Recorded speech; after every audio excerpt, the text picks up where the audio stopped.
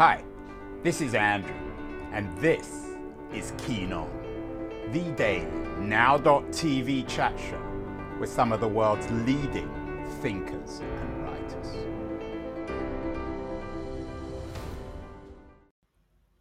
Hello, everybody. It is Tuesday, August the 9th. It's a significant day for some of our audience, although many people won't be familiar with August 9th, what it's the anniversary of. It is International Day of the World's Indigenous People. You can find it, you can look it up on Wikipedia. And as I said, there's a special section in the United Nations. Lots of activity today on that front. The Prime Minister of Canada, Justin Trudeau, has put out a statement. Celebrations from some American states, including New Mexico. The Secretary General of the UN, Antonio Guterres, has put out a video celebration. I haven't heard anything from Joe Biden, but maybe he plans to talk later today. We're going to talk about the International Day of the World's Indigenous Peoples, and more broadly, the Indigenous Peoples Front, with my guest today, Kate Finn. She is the Executive Director of First Peoples Worldwide, and she's talking to me from just outside Los Angeles. Her group is based in Boulder, Colorado. Kate, welcome, and happy International Day of the World's Indigenous People. Are these days, are they important? Are they symbolic? Are they useful for you as an organizer of Indigenous peoples? First, let me say thank you so much for raising the issues and for allowing me to be on the show today. And in direct response to your question, yes, I think it's important. I think it's important that we take the time to recognize this day was instituted in the 80s, the early 80s, when there was a working group on Indigenous peoples at the United Nations, and there was fierce deliberation behind the scenes on the UN Declaration on the Rights of Indigenous Peoples, which wasn't adopted until 2007. So, it really is a good day to recognize all of the work that's been done at the international level to elevate Indigenous leaders. And I think it's important that we do take the time to look around us and see where Indigenous solutions are spreading from year to year. Well, I'm thrilled you're on the show, Kate. I do want to get on to talking about First Peoples Worldwide, your group, your coalition. But before we start, maybe you want to have a shot at defining what an Indigenous people or an Indigenous person is. It's becoming an increasingly popular, perhaps even fashionable term. What in your mind is an Indigenous people? I think that list that you just showed, the UN definition that again came from reports that came out of just before the 80s, really is the guiding definition of who are Indigenous peoples, because there's so many different pieces and parts. It's a connection to the land, a connection to culture. It's the process of colonization that's taken over and really decimated a lot of cultures over time. But there's a number of different touch points in that definition that I think are really, really important. And probably the North Star of all of them, if you will, would be self-determination and the ability to self-identify as part of an Indigenous group. But all peoples historically move.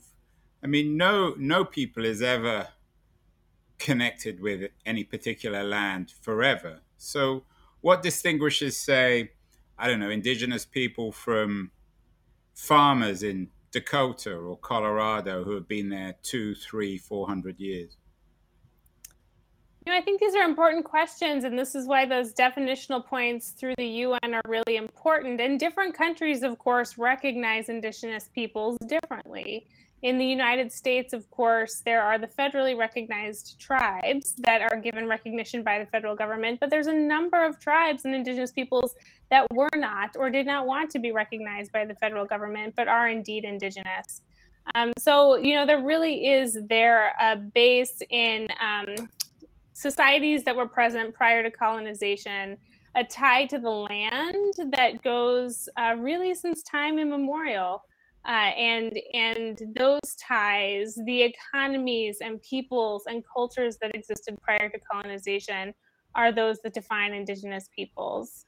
Even though, despite, as you said, the process of colonization has moved indigenous peoples and indigenous governments from place to place, there is that tie, that culture, and those traditions that are distinct.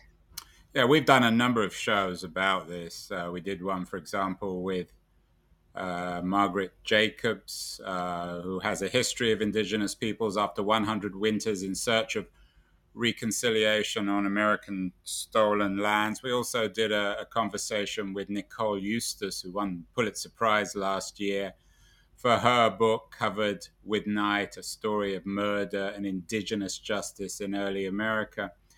I mentioned in the beginning, Kate, that I hadn't heard anything from Joe Biden on Indigenous Day of the World's, an International Day of the World's Indigenous Peoples. Of course, he's a busy man.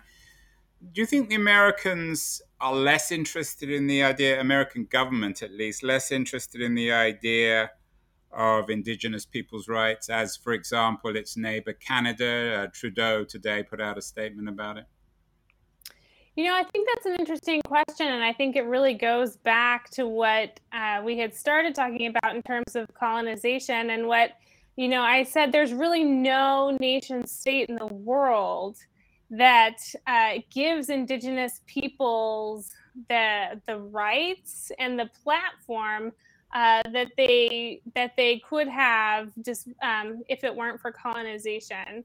So while Canada and the United States do a good job, I think what we really look for at the UN, and the reason that the UN Declaration on the Rights of Indigenous Peoples was so important, is because it set a high mark, an international mark for recognition of Indigenous peoples. So, where countries fall, what they recognize, what they don't is one thing, but the thing that's true, the thing that is wonderful to recognize, especially today when we're recognizing Indigenous women, is the ways that Indigenous women and Indigenous peoples have carried forward their traditions, their economies, their traditional ecological knowledge, despite colonization. And in fact, in a lot of countries, those solutions are really being elevated as we all look at challenges that are pressing all of us, like climate change.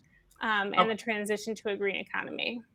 I want to get to climate change, particularly the bill that's in the process of being passed. But let's just talk a little bit, Kate, about First Peoples Worldwide. I know you're also involved in something called the Surge Coalition. So perhaps you might talk a little bit about the politics of your organization and the network that you're building through the Surge Coalition.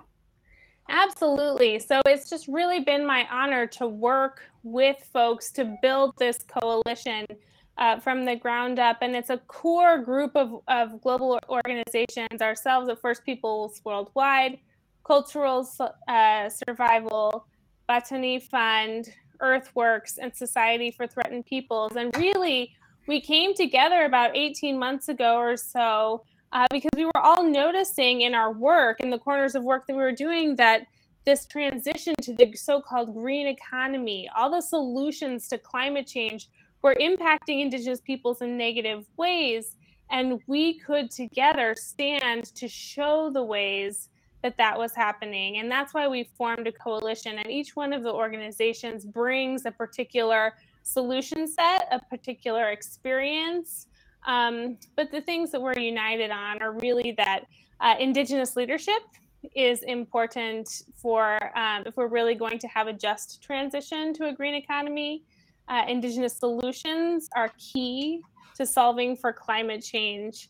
And really what we want to forward through our coalition is the need for free, prior, and informed consent every time there's an impact on Indigenous lands, territories, and resources. Kate, a lot of people in the US are celebrating Biden's so-called historic climate bill. There are those, though, that believe that the climate bill will do more harm than good. Are you in that camp? Are you suspicious of this initiative from Biden?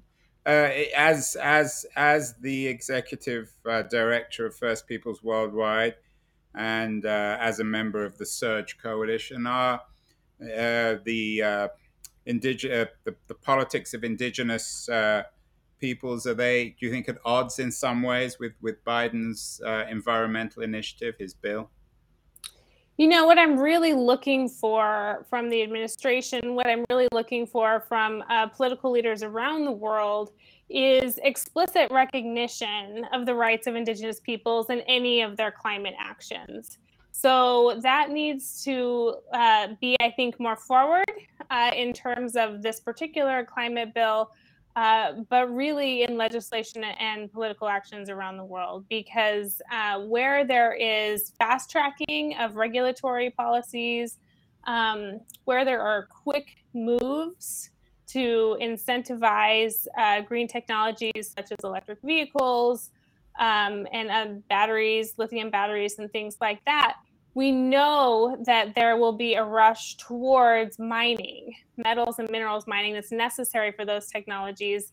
And when there's a rush, generally Indigenous people's perspectives and their rights are not considered. So what I'm really looking forward or looking for in political and regulatory regimes is this response to include free, prior, and informed consent. Lots of pieces on this, piece about one indigenous group who believe that their sacred sites are more important than a lithium mine. You mentioned lithium as essential for the creation of batteries.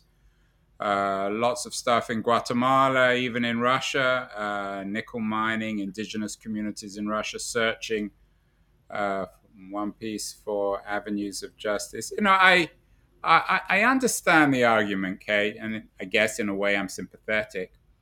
But isn't the climate crisis so existential that really it trumps any concerns about the land? If we can indeed save global warming, then maybe these are some of the things we're simply going to have to pay in the short term, at least. How would you respond to that critique? You know, I would agree that we're at a point in human history where we have an opportunity for change. And the climate crisis really does affect all of us. It is something that we all need to work to together. But I think if we continue through legal processes, through political processes, regulatory, and otherwise to ignore Indigenous peoples, then in fact, all we are doing is replicating processes that are broken. We will continue to magnify inequities when it comes to Indigenous peoples. And I don't think we're creating a better world in the end. So, what I do think we need to do is listen to the people who've been living on the land. These are folks who can tell you when the permafrost is melting. They can tell you when infrastructure is going to fall through the ice. They can tell you when tailings dams are leaching in different ways because of the humidity in the air. They can tell you, you know, when you live on a grid and your community, when there's an energy disruption and your community is the first community to have your energy removed and the last community to have that energy restored, they've come up with some solutions for that. So in a world where all of us are going to face hardship due to climate change, you know, these are solutions that need to be raised. And I think the way forward with climate change, the way forward into a green economy is to really make sure that it is a just transition by including equal attention to people and planet. And I think this is the moment of opportunity to do that in the right way. Is there any of this kind of language in the so-called Inflation Reduction Act, Biden's historic climate bill? Does he even acknowledge the rights or language of indigenous people, or are you once again essentially being trampled on, so to speak? I haven't had a chance to read through the Inflation Act, so I wouldn't be able to comment on that. You would have heard, Kate. It's your business, so I assume you have some sense of. I have some sense of whether or not he bought in, at least, to your worldview, not yours personally, but First Peoples Worldwide and Surge Coalition. What Do you I get a yeah, what sense I that, sorry, go on. I will say what I do know is that the incentives towards EVs, the incentives towards green technologies are incentives towards more mining of these critical metals and minerals. And so that in and of itself, when these businesses are incentivized to act quickly, they generally, if the past is an indicator, will run roughshod over free, prior, and informed consent. And I do think what is important that the U.S. government do is make sure that there are regulatory backstops to include Indigenous peoples and integrate Indigenous perspectives into the regulatory regime. And my understanding, and those haven't in the past been robust enough to really measure up to free, prior, and informed consent. What's your take on Margaret Jacobs' argument about giving land back? I know in her book, After 100 Winters, she talks about some initiatives to give land back to Indigenous people. I think it was in Nebraska, one of the Midwestern states. I haven't been able to make it all the way through that book, but I do think that land back is an incredibly important conversation that this country in particular is having. You know, the economy that we have was built on stolen land. And in fact, the reason that many local Indigenous economies have a hard time thriving is because they were removed from their land, they were removed from their leadership, and they do not, and still do not always have the means to move forward towards thriving, although that is changing. So I think that this is an incredibly important conversation to talk about what it means to elevate Indigenous leadership, to elevate solutions to climate change, and to have a really hard but necessary conversation about the foundations of our economy and our government. Interesting you mentioned government. We did a show last year with the NYU sociologist David Stasavage. He has a new book out, The Decline and Rise of Democracy, A Global History from Antiquity to Today. And he suggests that many historians of the West and of the settling of the United States have got it wrong, that the idea of bringing democracy to America was a mistake or a historical misunderstanding, and that many of the indigenous peoples of North America were practicing forms of democracy before the Europeans showed up. Do you think there are some practices of government, some cultural practices, some practices associated, for example, with women's rights that, quote unquote, European Americans can learn from indigenous Americans? You know, I do think at my core, whether it be government or economy or relationship in general, Indigenous peoples have knowledge, just traditional ecological knowledge that Indigenous peoples have that's been lost and suppressed, and that needs to be elevated. And I think, you know, our work at First Peoples Worldwide is to look at corporate accountability to the rights of Indigenous peoples and to rethink and to understand what a thriving economic framework is for Indigenous peoples. So I, you know, really look a lot to the works of people like Carol Ann Hilton in Indigenomics, the ways that Indigenous values form design principles that create sustainable economies and sustainable economies for all of us, the ways that Indigenous leadership and governance can ensure sustainability again, but true well-being, wealth and well-being as tied together. And I think, you know, the principles that she sets forward are principles that leaders should really take to heart. It's definitely an interesting conversation as it, so to speak, brews. We had George Monbiot, very influential English environmental writer, journalist on the show, just won the Orwell Prize for Journalism for this year. He has a new book out, Regenesis, Feeding the World Without Devouring the Planet, encouraging us to rethink our relationship to the soil. I'm not sure how much he writes about indigenous peoples or cultures, but I'm assuming that the there's a lot of potential for alliance between groups like yours, groups of indigenous peoples around the world, and the regenerative economics of people like George Monbiot and even Kate Raworth, the author of Donut Economics. Yeah, it's a principle, these economic principles around, as you said, regenerative, regenerative agricultural, but regenerative economies, cyclical economies. These things are found in a lot of indigenous worldviews, and they're found, and really the core is relationship. The core for indigenous peoples, oftentimes, a shared indigenous value is relationship to each other, relationship to our non-human relatives, relationship to the earth, relationship to the climate. And so that core principle of relationship is what can bring everyone back to a different economic start and can create a cycle of well-being. And I would point to a wonderful, an expert in this area, to Vanessa Roanhorse, who recently wrote an article called Radical Economics, about building an economy that allows indigenous people to simply be unapologetically indigenous, and builds on the work of Caroline Hilton and others as well about creating what wealth and well-being, not only creating it, but providing an ecosystem of success for indigenous peoples.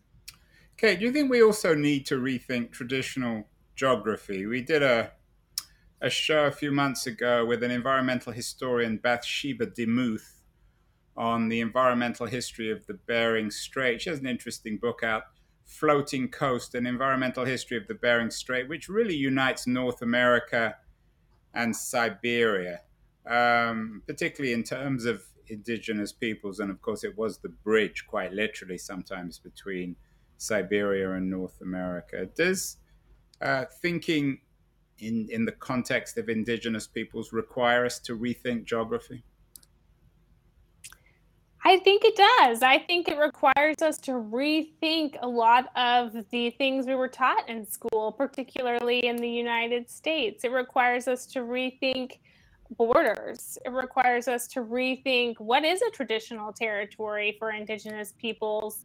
And again, what is my relationship to this land? What are the indigenous people's relationship to the land that I myself or another person is sitting on?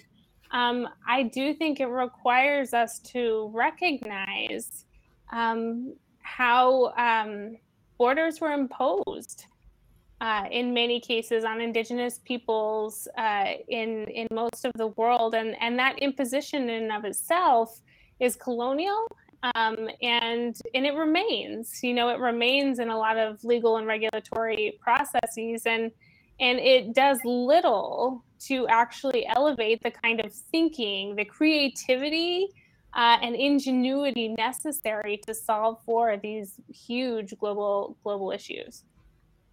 As a political organizer, Kate, again, you don't need me to tell you that indigenous peoples were, of course, catastrophic, tragic casualties of the process of colonialization. But they weren't alone. You had African Americans, in many respects Hispanic Americans.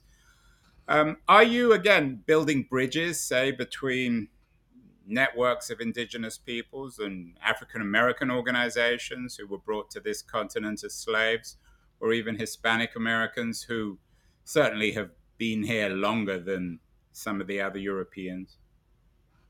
Yeah, I think it's important in this conversation that we are having today, but also nationally, that we recognize all of the communities that live here and how they came here and what it is that we can all do to repair our national relationship with those communities that have been underserved and have been truly put down in a lot of ways and colonized. So I think it's imperative that we have this national discourse and that we talk about it throughout all of these movements to raise up people in every community, and also in recognition of the ways that our histories might be different, but we share common challenges in the present that we can speak to with a number of folks.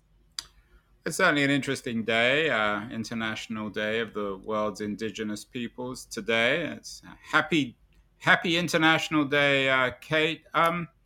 What would you say to people listening or watching and thinking, this is kind of cool, I'm sympathetic, but I'm white, I've got nothing to do with Indigenous peoples. How can non-Indigenous peoples participate in this? I'm really glad you asked the question. There's so many ways to step in. There's so many ways to get involved. And really, it comes back to our conversation about land back. I think the first step is to understand where you are, on whose land are you living, who lived there, what Indigenous peoples were there prior to colonization. And learn about that land. And then I think learn about those peoples in modernity. They're still there. There's Indigenous peoples. We're all over the United States. So where are Indigenous peoples now and in your community? What organizations are there? What political leverage do they have? What is it that the tribes and Indigenous leaders are really prioritizing in your community, in your place, in your work, where it is that you work, and to take up and uplift those priorities as an ally? We've already mentioned Margaret Jacobs' excellent book on After 100 Winters. We've done a number of other books. Tanya Talaga, a Canadian Indigenous activist, All Our Relations, also did an interesting book with Mark Lee Gardner on the history of Indigenous peoples in America. The Earth is All That Lasts. Do you have any other reading suggestions, Kate, on books that you think might help people make sense of what's happened and the challenges and opportunities of networks like yours at First Peoples Worldwide? Like I said, so our work is really uniquely at the intersection of business, law, and finance. And so Indigenomics is a great way for people to understand. Yeah, it sounds like a great book. I have to admit, sorry to interrupt. I have to admit, I didn't know the book. Who's the author again of Indigenomics? Carol Ann Hilton. We'll have to get her on the show. Sounds very interesting. Where's she based? In Canada. And very briefly, Kate, what exactly is Indigenomics? So it's really looking at, again, reassessing the basics and the basic design principles of capitalism, and understanding where they're out of alignment with Indigenous values, but how it's not that Indigenous peoples are anti-economics or anti-making money or anti-finance. It's just that it's built on different values. And in fact, when folks understand the values alignment with Indigenous peoples, there's some really neat building that we can do together to create better economies for all of us. It's also about unlocking Indigenous solutions, unlocking Indigenous leadership, and understanding the solutions that really can move economies forward.